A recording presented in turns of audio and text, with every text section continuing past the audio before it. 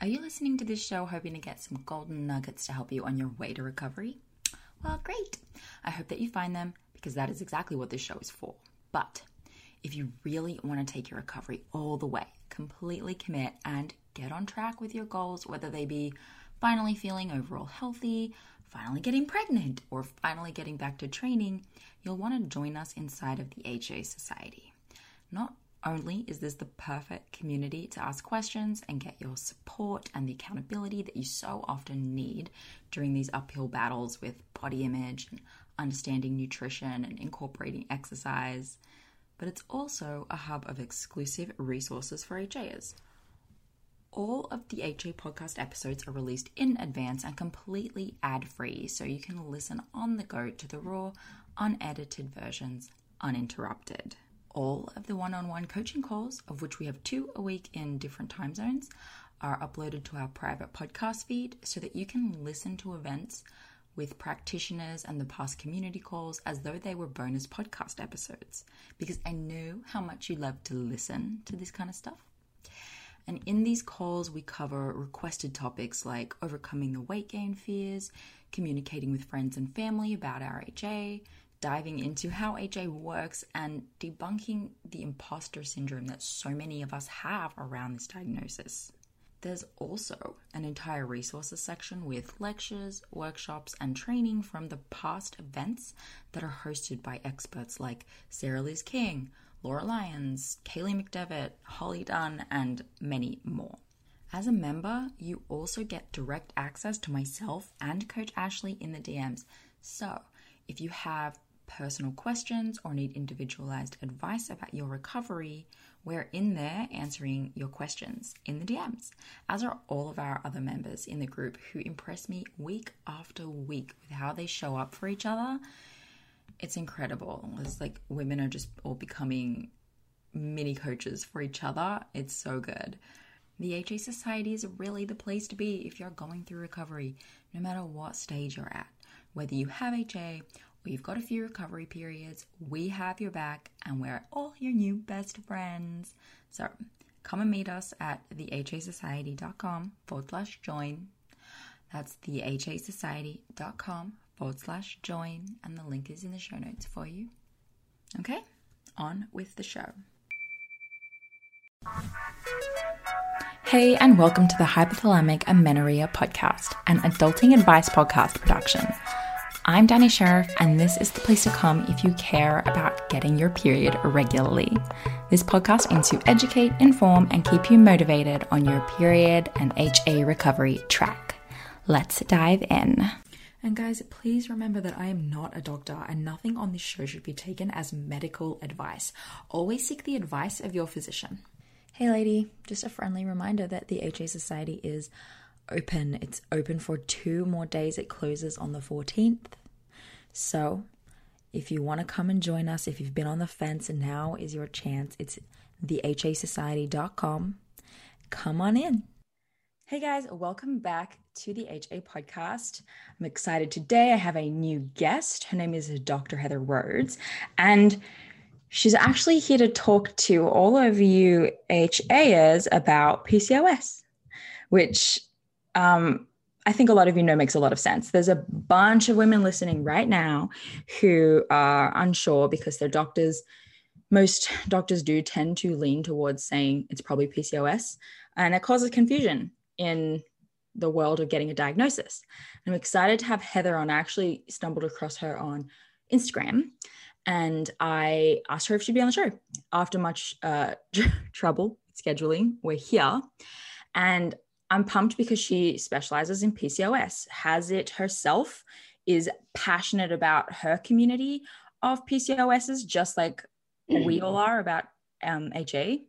And even to this day, I think can relate because she never got an official diagnosis of her own from a medical professional, I believe, which is very relatable. So welcome to the show, Heather. How you going? You. Thanks so much. I'm so excited to be here. I do think these topics are just so closely related.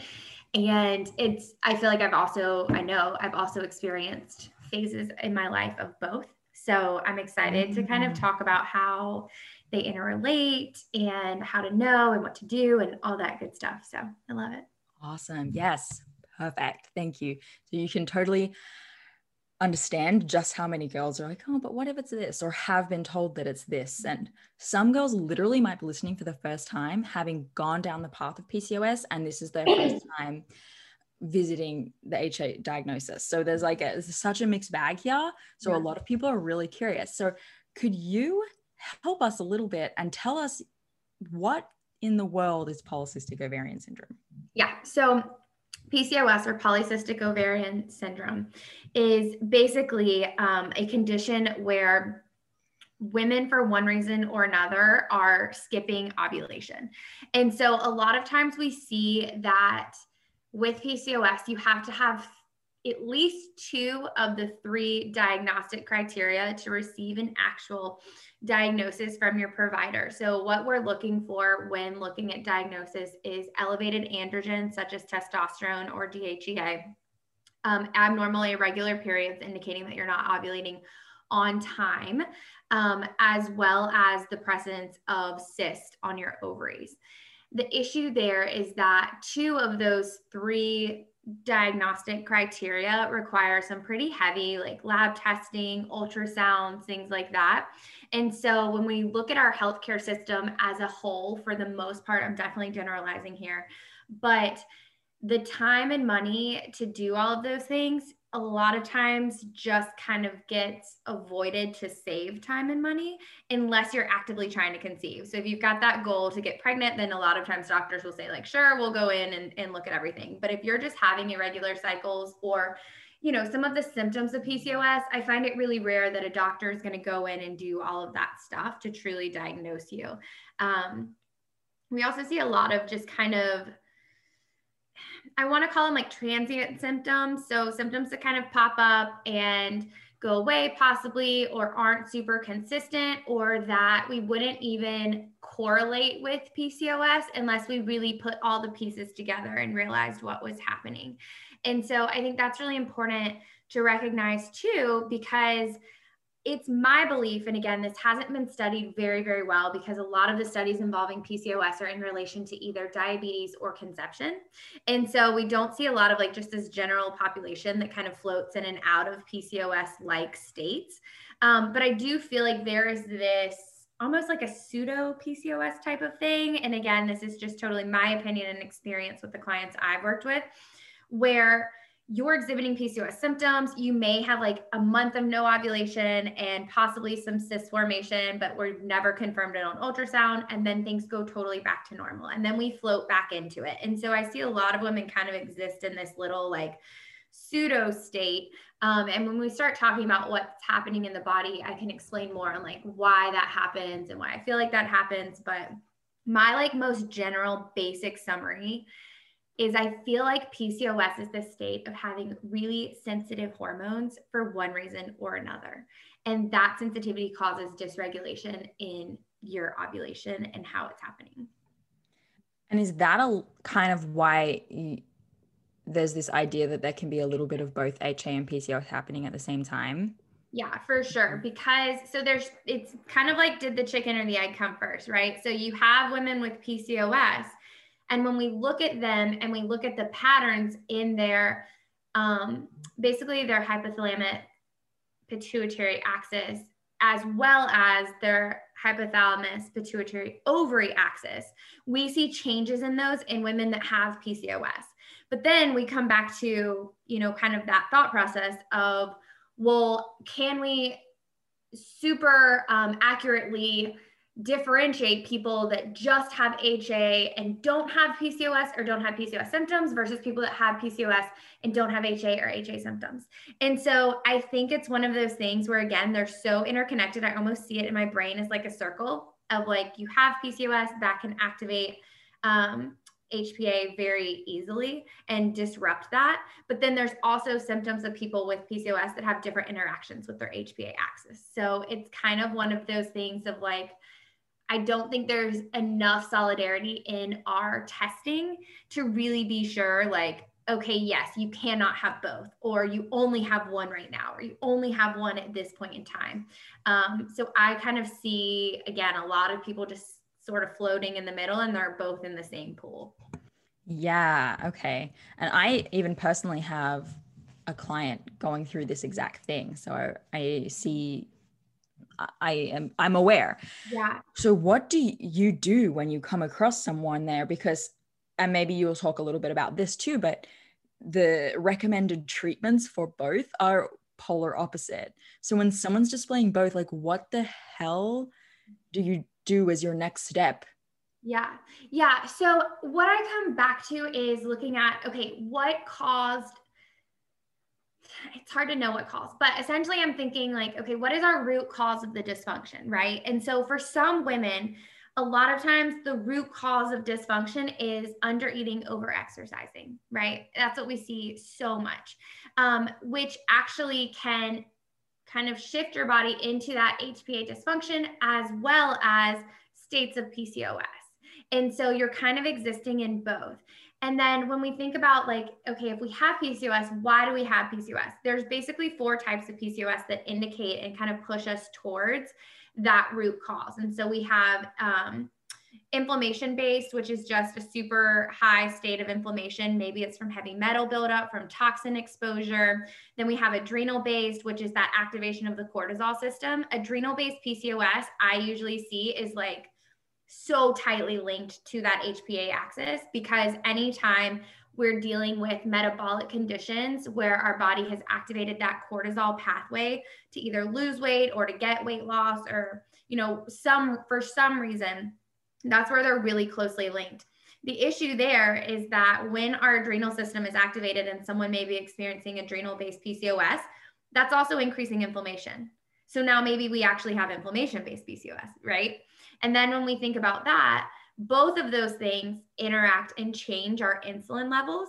So then we have an insulin resistant type of PCOS as well, which could possibly be like, okay, well, do we just naturally have some issues with insulin, or has our insulin interaction changed based off of these other 2 types of PCOS, and or types of really pathways that can lead us into PCOS? And so when we think about all of that put together, I feel like it can get really confusing of like, well, what do I do? And a lot of people base their PCOS treatment strategy on the type of PCOS they have.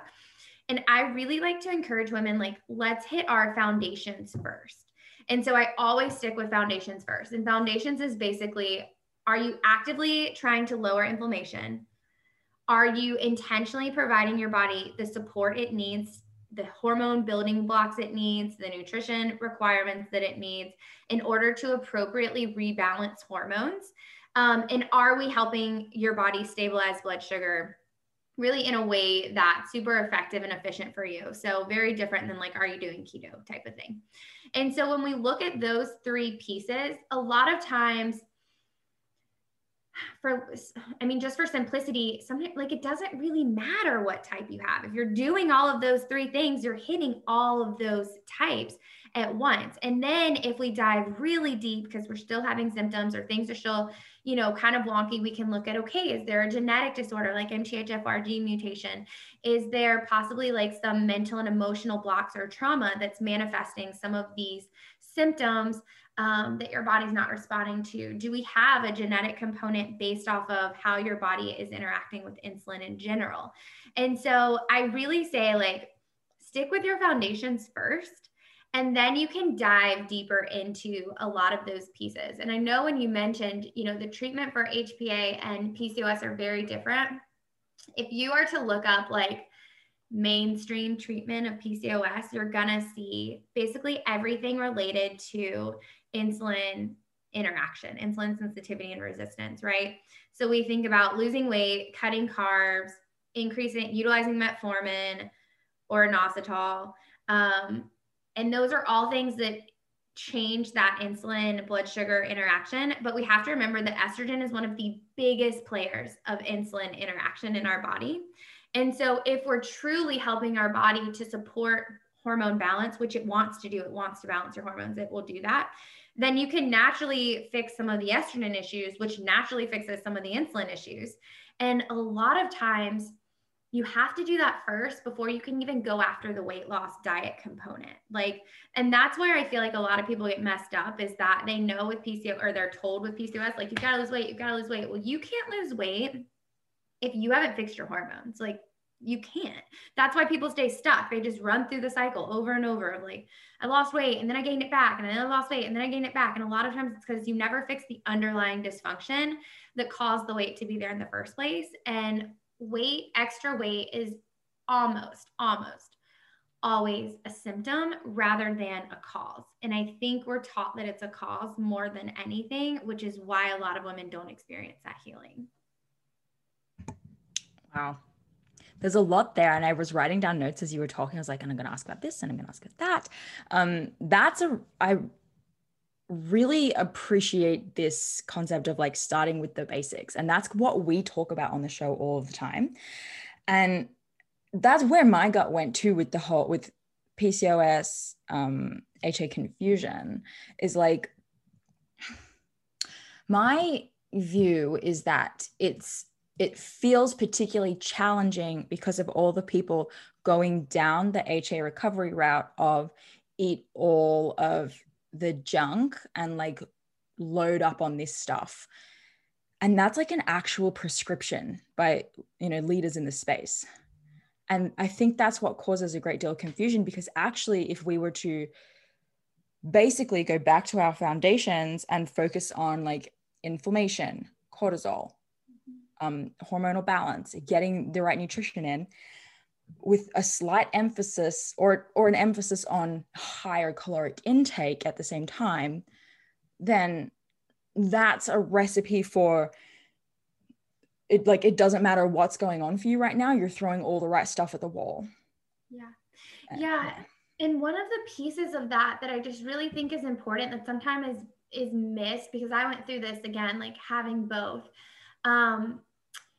is that if you are not supporting your body when it's asking for support, then the ability to, so a lot of times we think that cravings and what we actually want to eat is just like something we decide in our minds almost.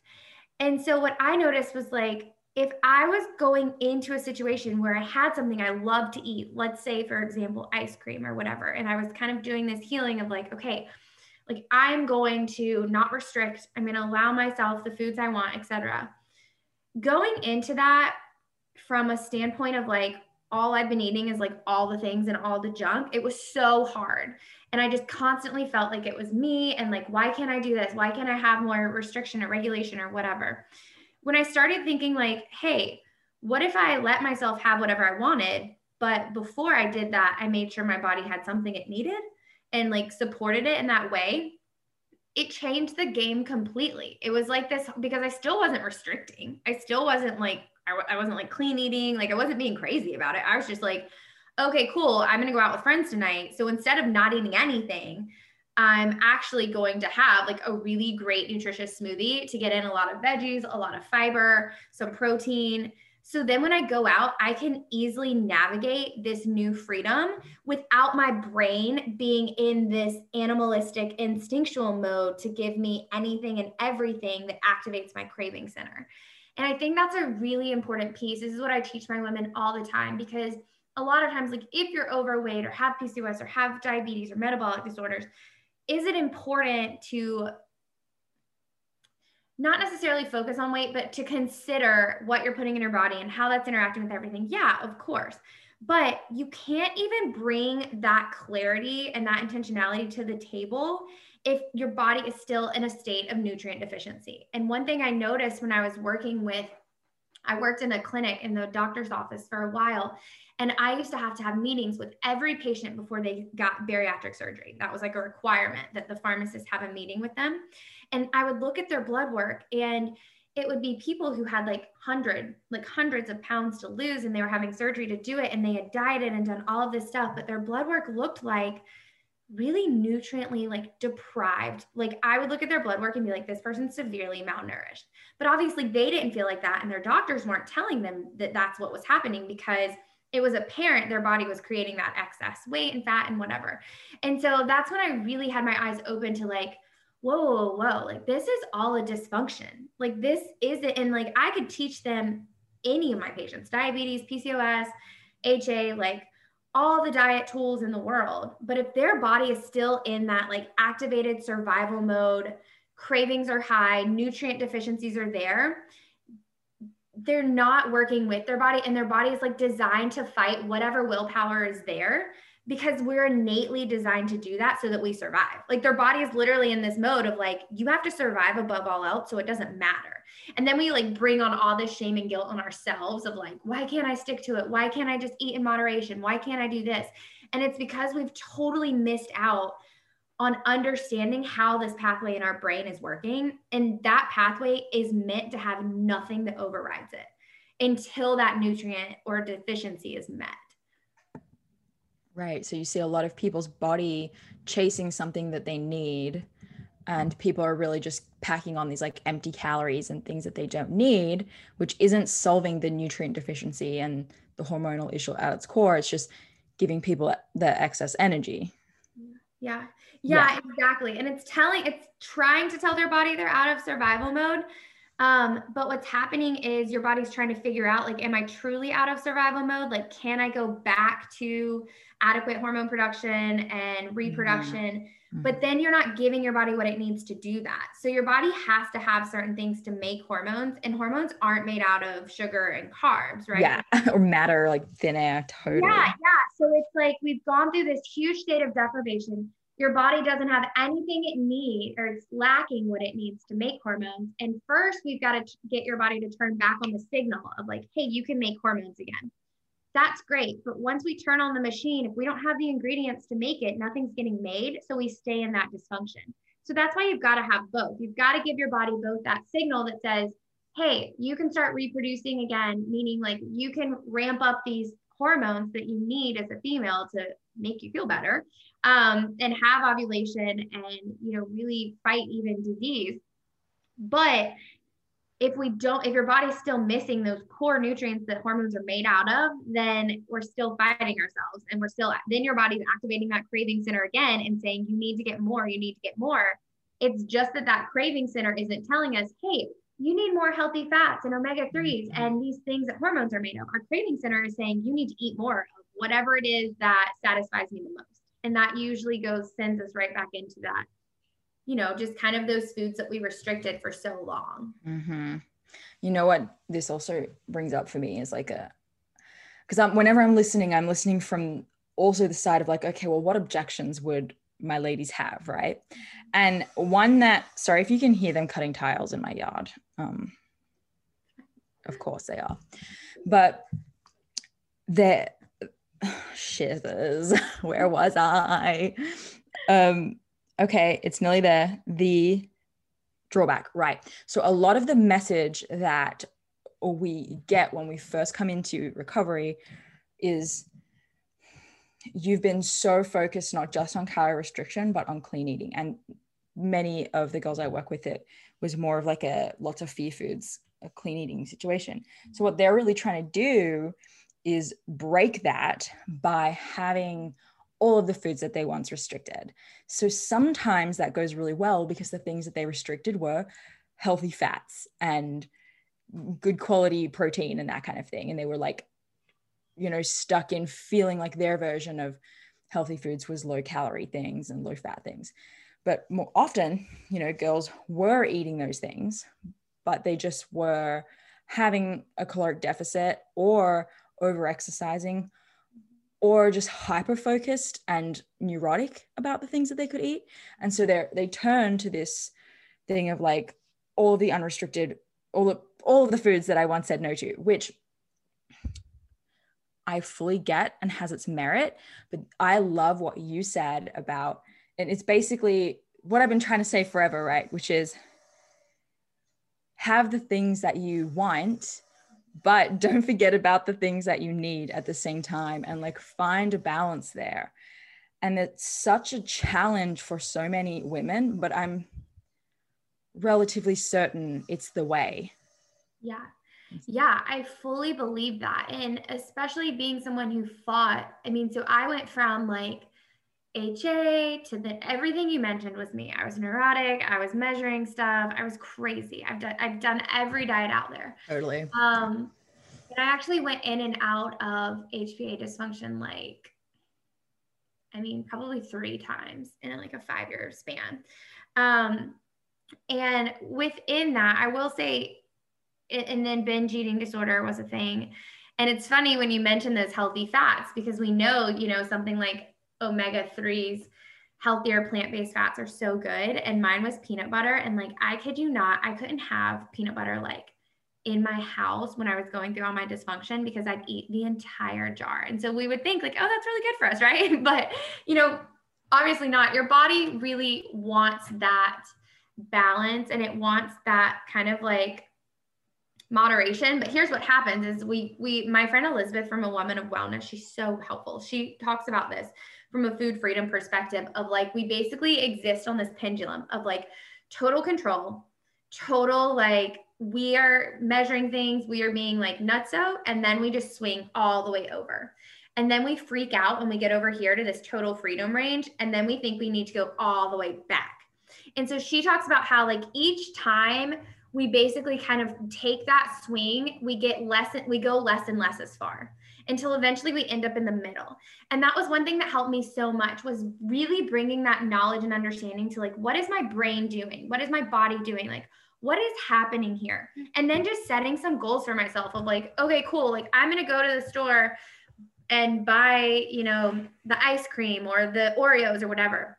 But for every one of those things I buy, I'm going to also grab like something that sounds really good, like a super quote unquote healthy treat, right? Like a vegetable or whatever. And then I also knew, I had to create this idea for myself that I would eat intentionally before I got hungry, knowing my binge triggers. This is kind of how I recovered from binge eating.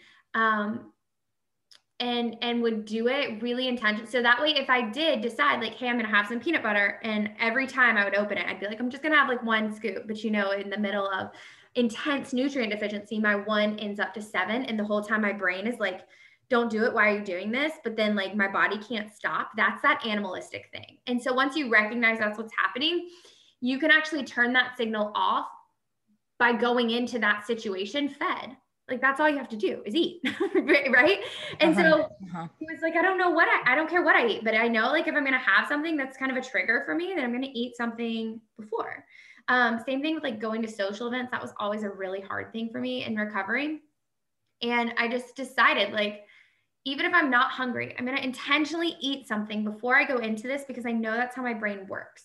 I know that's how my body works. I know that's the pathway that's happening. So I think the more and more we can learn about how our body works, the more we're able to really like take on this new journey. Obviously, it still takes grace and we're going to mess up, but knowing when we mess up, like, hey, if we go all the way back to full control, we're just going to, I want to say like screw things up more, right? Because our body is getting so many mixed signals with us. So we need to just say, how can I do a little bit of adjusting, a little bit of adapting to prevent this from happening next time? And that was really, really helpful for me. Yeah. And I can really relate to everything you said. I feel like I went through as well. And I see a lot of people also go through the pendulum swing.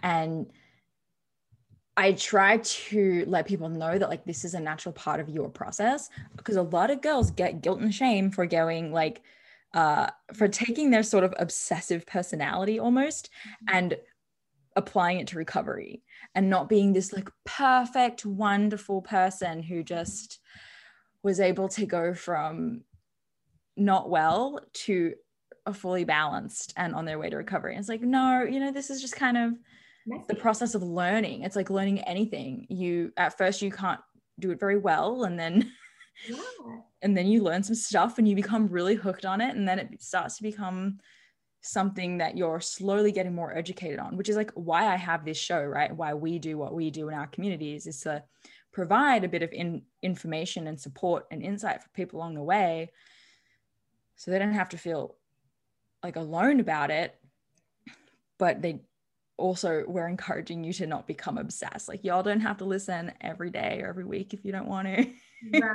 Right. Chill. Yeah, and I see that happen a lot in the PCOS community too, because they have all of these troubles, symptoms, problems in terms of headaches and crazy PMS and the excess weight, but then that like plummets their energy. And so they have all of these other things they're trying to heal, and all they're being told over and over again is lose weight and it'll all get better. And like, that's not the case at all. It's actually so counter that. It's support your body, it's heal your body, it's like give your body what it needs to fix your hormones. And then when you do that, I tell people all the time, like, weight loss can be easy if you really need it or want it. Like, it's not like weight loss has to be bad, right?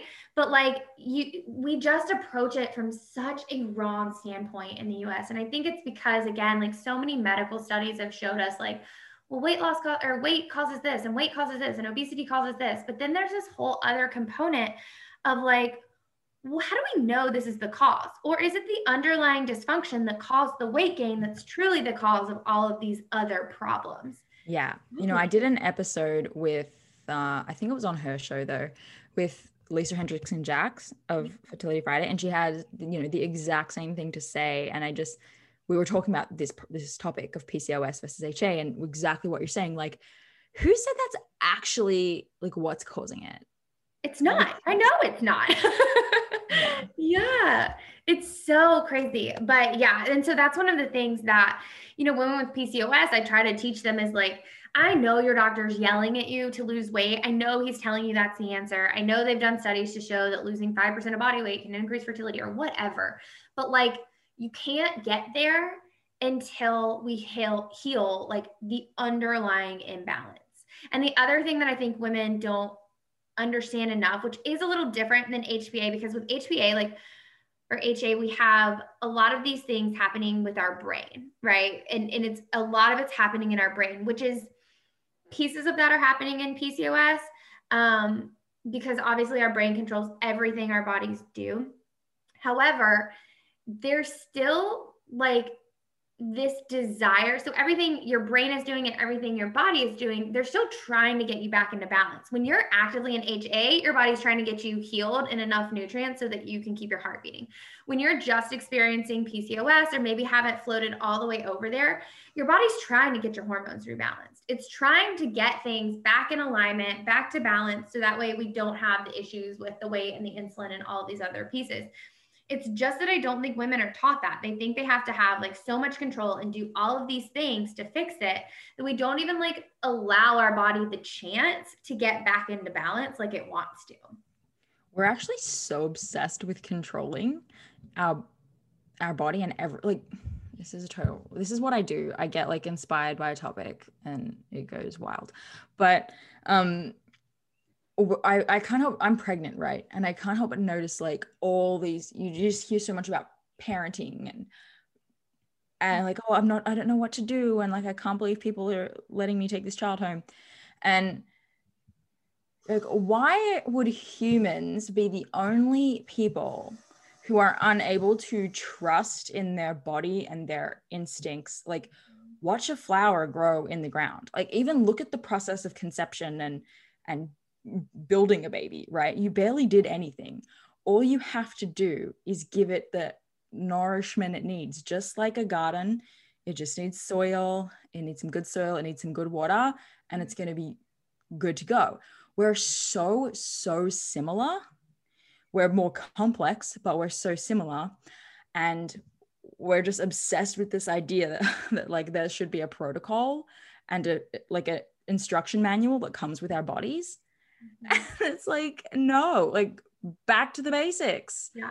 And you're going to be good. Really, a lot of times the only reason we feel like we need that is because we've gotten so disconnected with our intuition and our instincts. I feel like humans are like one of the only species that like our intuition and instinct means nothing to us. But I also think that's fairly new, because if you think about a lot of the things that like, I don't know, I think about like my great grandparents and like generations before that, like they were doing a lot of things that were really like helpful for their body. And even like thinking about sorry, now you've got me kind of on a trail. But, you know, back in older times when like women, like the fertility goddesses and like the women that had the bigger hips and the more curves and like basically better protection for their baby makers were more considered more attractive, and like basically people like desired them more because they were like, you know, it showed, it was naturally attractive to them to feel like, oh, well, they are going to be more fertile. And that's so important to us, right? And so I think about that and I'm like, man, it's not like they knew all of that stuff about like, well, here are the ovaries and here's why you have extra fat here. And it was just this natural human instinct of like the males liked the girls that had what they needed to reproduce. And so I think that like our culture and society has like shifted us so far the other way that we don't even trust that what we feel matters, that we can trust our hunger signals. We believe that, you know, if we don't have that control, we'll just weigh 300 pounds. And I think that's really been a product of a fear-based healthcare system, which is what I see a lot now. Of course, so like going to pharmacy school, working inside the doctor's offices, working alongside drug companies, what I've seen is that whole industry and how just loud it's gotten in terms of like what health is and what healthier is, I feel like has so disserviced our body's natural functions. And there are so many things. My parents have bred dogs, so like they've had puppies and everything, and like just watching that process and what the moms know to do and how they do everything, and then understanding like the chemical, biological, physiological processes that happen because the dog did that, and no one taught her to do that. And I'm like, man, humans are like 50 times more intuitive and instinctual than that. We just have lived so long in a society that that's been silenced, that all we hear is the opposite. No, I know. I fully, like, this bothers me every single day to no end. And I see other animals, like birds building nests, sitting on their egg. How do you know that you need to sit on that egg? You just know. And I come across so many girls too, and this isn't everyone, but it was me. Like, I didn't know what HA was, but I did know why I lost my period. You know, that was extremely intuitive to me. Yeah. Oh, I'm probably working out a lot. And yes, I had to dive more into it to understand further, but at an instinctive level, I knew that my behavior was not conducive to having a period. Yeah. Yeah. And I tell this with my women a lot. Like, there's two things involving instinct that I really encourage women to do. One of them is just take that time. We're so fast. Just take that time to sit and think about, what is my body asking for? What is it doing? And just write it down. It doesn't mean you have to act on it. That's the thing, is we all get too afraid to act on it because we're like, what if I'm wrong? And then I do this and then this happens. But like, don't even let those thoughts come to you. Just write down what you think your body needs. Like, what is that deep, like thing? And it's deep, but it's there. And we all know when it's there. I'm sure you know what I'm talking about. It's like so deep and it's quiet and it's like at the very bottom. But we just kind of keep going back to it and thinking, maybe that's it. Maybe that's it.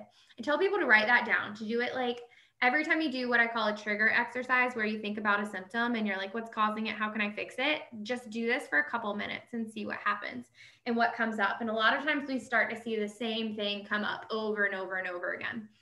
I tell women to go after that. The second thing I talk about in terms of our instinct a lot of times is, what is that thing that you are so avoiding with your control efforts? So like for me, it was rest. It was slow. It was like anything that was lowering stress signals to my body is what I was fighting against and was so resistant to. And that is actually exactly what my body needed the most. And so I tell people to think about what they're resisting the most, because here's the thing, if we want change, we have to go down a different pathway. So our brain basically creates these roads, and that's what our habits are, right? We go from point A to point B, and the more we do it, the bigger, stronger, more paved, more magnetizing that road is. If we want to experience something different, we have to go down a different road in our brain. We have to do a different pattern, but that's going to be the most resistant path. So our body naturally is going towards the most comfortable path, but if we want change, we have to go towards the most resistant path. So I tell people all the time, like for me, one of those things I was resisting besides eating more and stopping dieting was yoga. I was like, no way. Like, I hate it. It's so uncomfortable, blah, blah, blah. But like, I think about it, I'm like, that is what my body needed more than anything in that time. And so anytime someone's resisting something really, really strongly, I tell them like, okay, that means you have to push in. Like that is the spot you have to push in, because if you're trying to control it that much, it means that essentially that's the place you're going to get the biggest bang for your buck if you actually make a change, because it's going to be so starkly different than what you're doing. Your body's going to have to change and readjust, and it doesn't want to do that because it thinks that's wasted effort, but it needs to do that. I love that, like that piece, because every time it's been true in business, it's been true in weight, it's been true in like so many areas, even for my kids. It's yeah.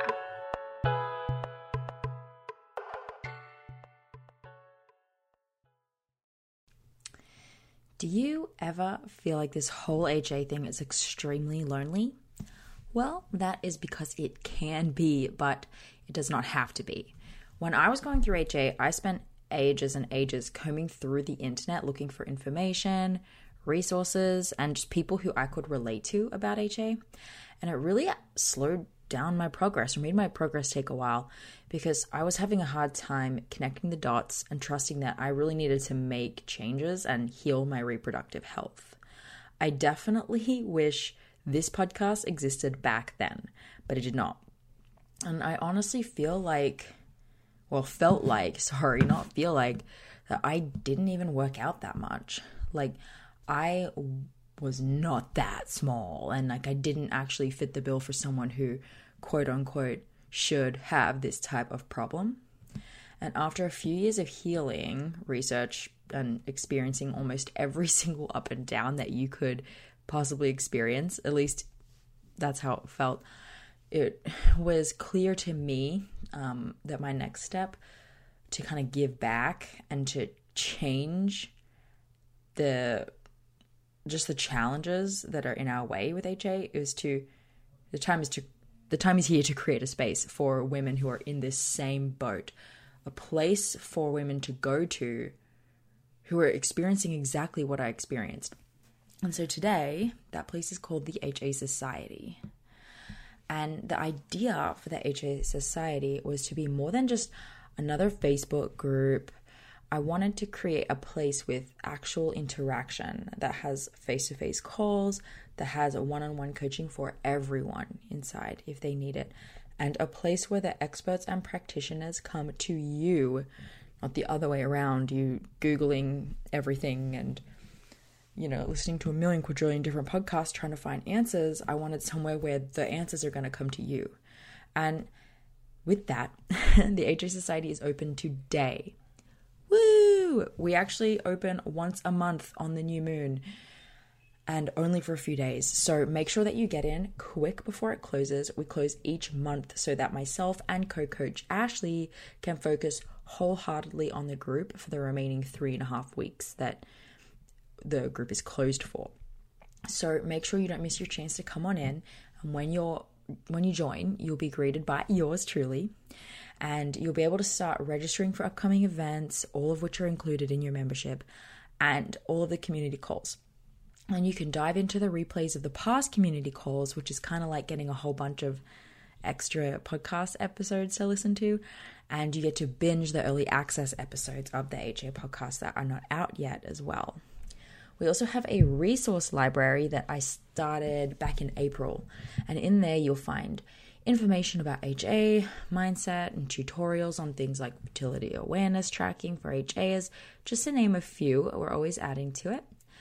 So, what you waiting for? The HA Society is open right now and ready for you to dive into the content, chat one-on-one with me as much as you would like, and most of all, start making connections, feeling the support and the love, and getting that period back on track. Whether you're in HA right now or you've had your first few periods and you want to get things optimized, this society, this group of women are for you, and they're cheering you on the whole way.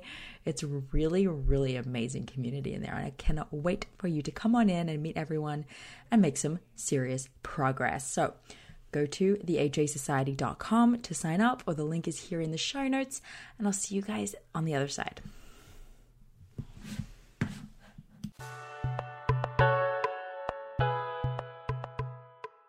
I love where this whole conversation is going. It's like we've like moved on from PCOS and getting to like root cause stuff. Like, let's be real. Yeah. And what you're talking about here, like, what are you actually holding back from doing?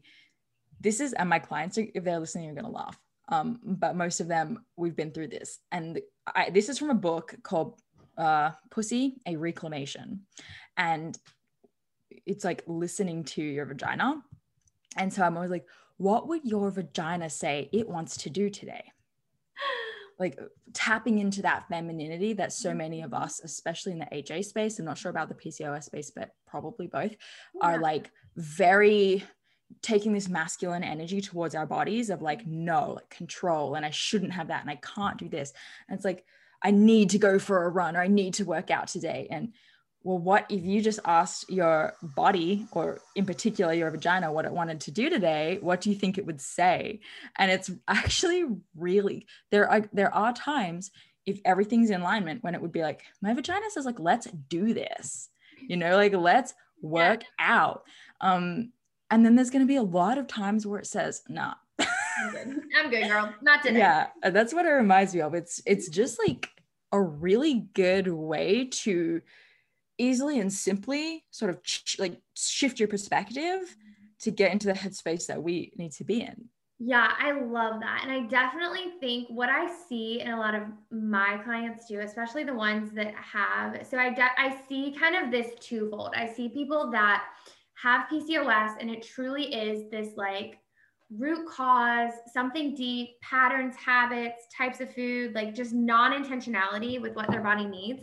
And then I see this whole other camp of women that have PCOS, and it's very much that, like you mentioned, like masculine energy, like control and dieting and stress, and like they're doing everything possible and their body won't heal. So both camps aren't applying intentional hormone support, but they're in literally two different spaces of doing it. One is just like, I've never been taught this. I don't know this. No one has ever told me anything different. And everything I've been told to try, I do, but it doesn't work. The other is like, I've tried to control everything. I've tried to do everything. Nothing's working. What do I need to do? And it's like the steps are the same for both.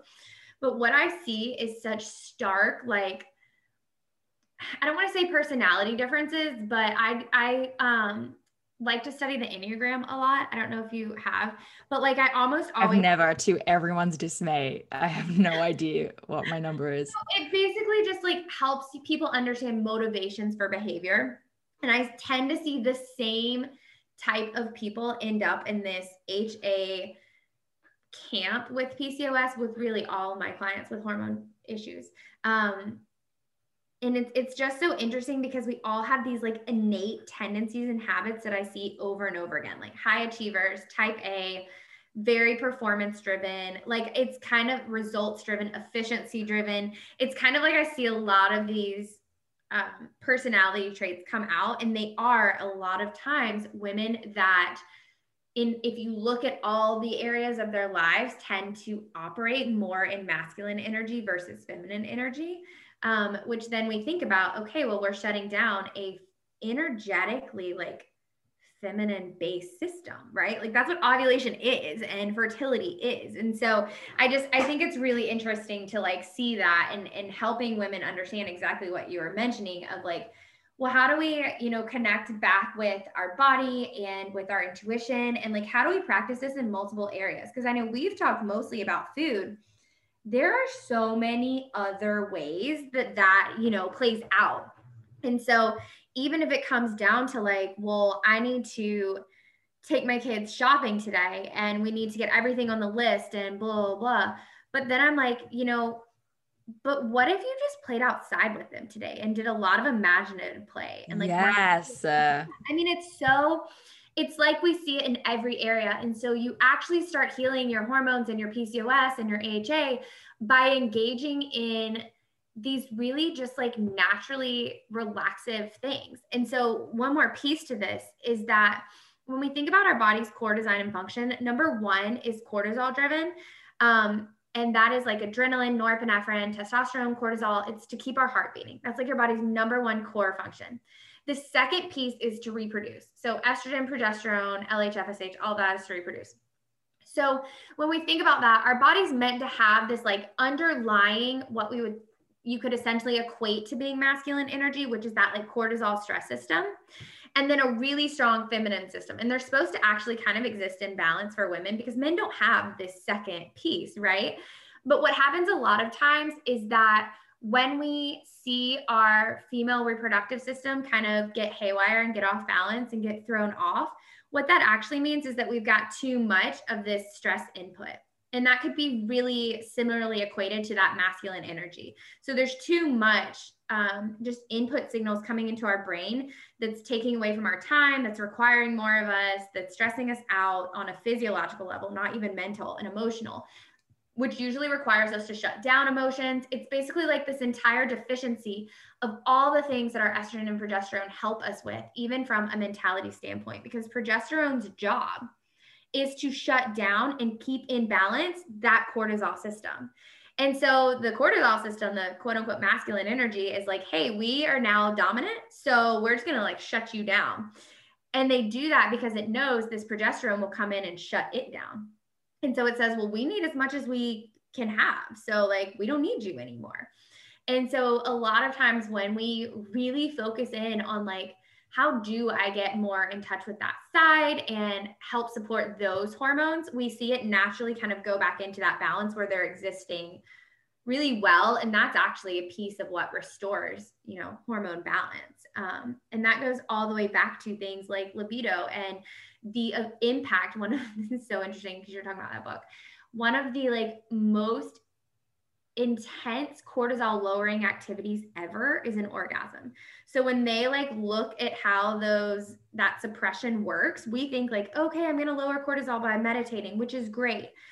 You get like 10 times that benefit from an orgasm. So it's very much like, I don't know, it just like all played into what we were talking about with the energies and like control and essentially like your body's core design and how bad it wants to be in balance. And when we shut that down in every area, not just food, we start to see a lot of things kind of get imbalanced, but it's very possible to bring it back to that balance. Yeah, there was so much stuff there. First of all, I love bringing it to the orgasm because when you think about, people talk about meditation's hard. Like I trail off. I can't do it. Can't bring my mind back. But when you're trying to have an orgasm, regardless if it's sex, if it's by yourself, and you catch your mind wandering, you're very good at bringing it back because the goal is to like get to the end, which you can't do if you're not bringing your mind back. It's really, really hard, possibly impossible. It's hard for me to get the result you're looking for if your mind is everywhere else. Yeah. Right. So I love that. It's like a good tip. Yeah. And what you were explaining, it just reminds me of, you know, I'm always talking to these girls in the Western world, like we're all white, we're all in the same few countries really dealing with these same issues. So, I mean, that's interesting, but like there is this theme of you should be successful, you should have a good career, you should be fit and look like a model, you should have a certain amount of money, you should have the perfect partner and thus the perfect family. And there's just like, whoa, expectations. So no wonder we're living our life on this to-do list and we're putting the grocery shopping first before going outside with the kids, like you were saying. And we need to be more aware of the world that we're living in, what it's causing us to focus on, and then what it's causing to what's taking away from us. Yeah, and that reminds me, I went on a mission trip to like a medical mission trip to Guatemala, and every like third person was pregnant. They were getting pregnant while breastfeeding. They were so fertile. But then we were also seeing a lot of diabetes, a lot of inflammation. Like it made me realize for a second, like, what if diet isn't the whole issue? Like, what if diet's just a piece of it? And because their lives aren't filled, sure, they have stress, but their day-to-day isn't filled with all the stress inputs we have. They don't have technology. They don't have social media. They're literally just like hanging out with each other, outside, their families, their children. Yeah. Walking, like doing all of these really like I say low stress, meaning not that they don't feel emotional stress and they don't have like, those types of And their own problems, like, because they do. Right. But it's more so like their day-to-day activities aren't providing a lot of stress input from a physiological standpoint to their body. I think about that. And I remember. And I think they spend a lot more time in gratitude in a lot of these cultures. I mean, every time I've done a trip, like the humility and the grace and like the kindness, and yeah, so grateful, so like socially, just different. Like as a complete stranger, they want to like hug me and thank me and touch my hands, and like it's just so different. And they do it to each other too. It's not like I was something special. It was just like you can tell in that culture that they are more in touch with those like social interactive, like face to face. I don't know, it's just so different. And I just remembered thinking like if someone was in the US eating what I know was a lot of their diets, we would be like, oh my gosh, they could have so many like fertility issues and all of this stuff. And I was like, but what if it's not the diet at all? Like, what if it really is that like a compound issue? Yeah. That like your body can compensate the inflammation and the blood sugar issues that come with a bad diet when you have other pieces, such as interaction and relationships and healthy emotional status and just like those basic things, being outside, rising and sleeping with the sun, so much lowered stress input. And again, I mean that stress, I don't ever want to like minimize the complication and the hard that comes from their situations as well, but more so stress from a standpoint of like what their body is actually going through day to day. They're actually living a lot more in alignment with kind of like that primal design of our bodies, which we have to remember, like we live in bodies that have basically functioned the same and have the same pathways and mechanisms as when as a species we lived outside in like caves. And so everything that our body does from a physiological standpoint still aligns with things that it needed to have in place, pathways, survival mechanisms, changes, when we didn't have lights and homes and technology and social media and everything. And so I think that's another piece that as women, we sometimes forget and think it's us and ourselves. And it's like, no. Like you just live in a body that's living in a technological age that was designed to really like function and thrive in like a Paleolithic age, right? Mm-hmm. And so I definitely like to help women understand that whole piece of it too, that yeah, diet and nutrition matter, but there's so much else. Yeah, I love this. Okay, I feel like the takeaways from this episode today are pretty clear. And it's not, oh, go get like this specific test done and blah, blah, blah, blah. Y'all know how to figure that out. It's look at your basics. Like, what are you doing to support yourself? What are you overly focused on? What small or large, areas of your life are you not giving focus to? Which is basically like love, joy, fun, sunshine, that kind of thing. Mm-hmm. And yeah, like getting back in touch with your femininity and your life and feeling more feelings.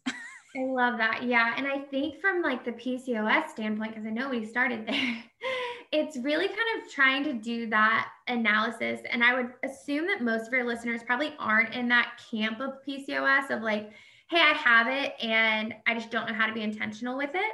Yeah. They may be, but I think more are probably like, yeah, I may have kind of moved into this state of PCOS or this, transient condition of PCOS because of my over control and some of the adrenal based activation that's been happening.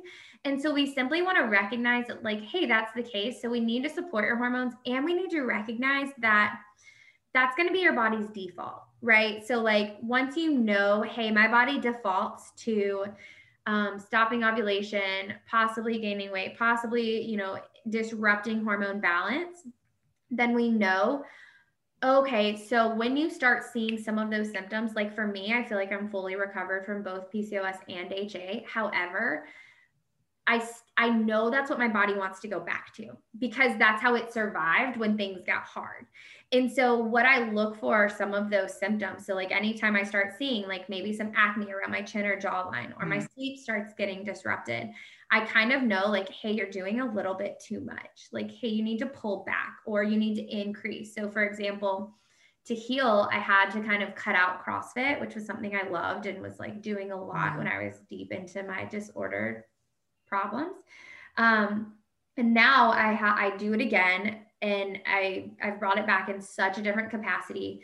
And I know like, okay, I know my hormones in my body. So I know if I were to go and do the same weights or compete or get my heart rate up like crazy, I'm going to have trouble like sleeping, and like my hormones are going to get off balance. And I know that so much that to me, I'm like, okay, cool. Like, let me do it and just like modify it and do it how I want. And if my body starts giving me those signs, I'm just going to eat more before I go or afterwards. Like it's so just like practical and manageable now. And I just want women to know like that is so possible. You don't have to give up everything forever to be healed. It's like you've gained all this information now that you know what your body like kind of shifts towards in terms of patterns and survival mechanisms.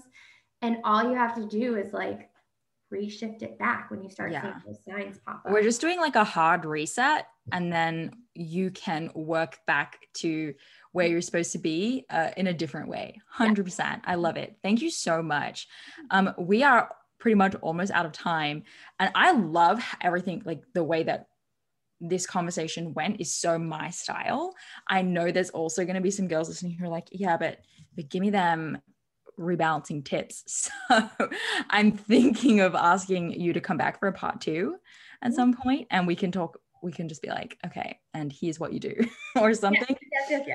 I would love that. But anyways, thank you so much. Where can people get in touch with you? Yes. So I do actually have 2 freebies that may be great for your audience. One that is your next best steps, which is giving you the first 3 steps to hormone support and how to do them. The next one is overcoming overwhelm with PCOS nutrition. So because everybody's telling you to lose weight, the noise is so loud around what you should do with nutrition in terms of PCOS. And so that would be a great place to start. Nothing's restrictive. It's all about adding simple swaps. It is very much coming from a mindset of someone who understands the kind of mind tricks that our brain plays on us to lead us into some of disordered eating patterns when we have PCOS. So it's very much the opposite of those types of strategies. And so you can grab both of those on my website, www.drheatherrhodes.com. And then I hang out on Instagram the most, and I'm just at Dr. Heather Rhodes on Instagram. I do have a Facebook group. It is Hormones Simplified. And so you can just search that on Facebook and join us there. There's really great discussions that go on there. And yeah, that would be the best place to connect. Awesome. I'm going to put all of that stuff in the show notes so you guys can go in and just click. Thank you, Heather. I'm glad we got to do this. I appreciate you. Thank you so much. I loved it. Yay. Thank you. And bye, everyone. Have a good day. Thank you so much for listening today, guys. Please subscribe to the podcast, and if you could head to iTunes specifically and leave a rating or review, that would help so much because it makes it easier for other people with HA who are Googling around to find the podcast really easily. So if you do that, you're doing a service to all of the women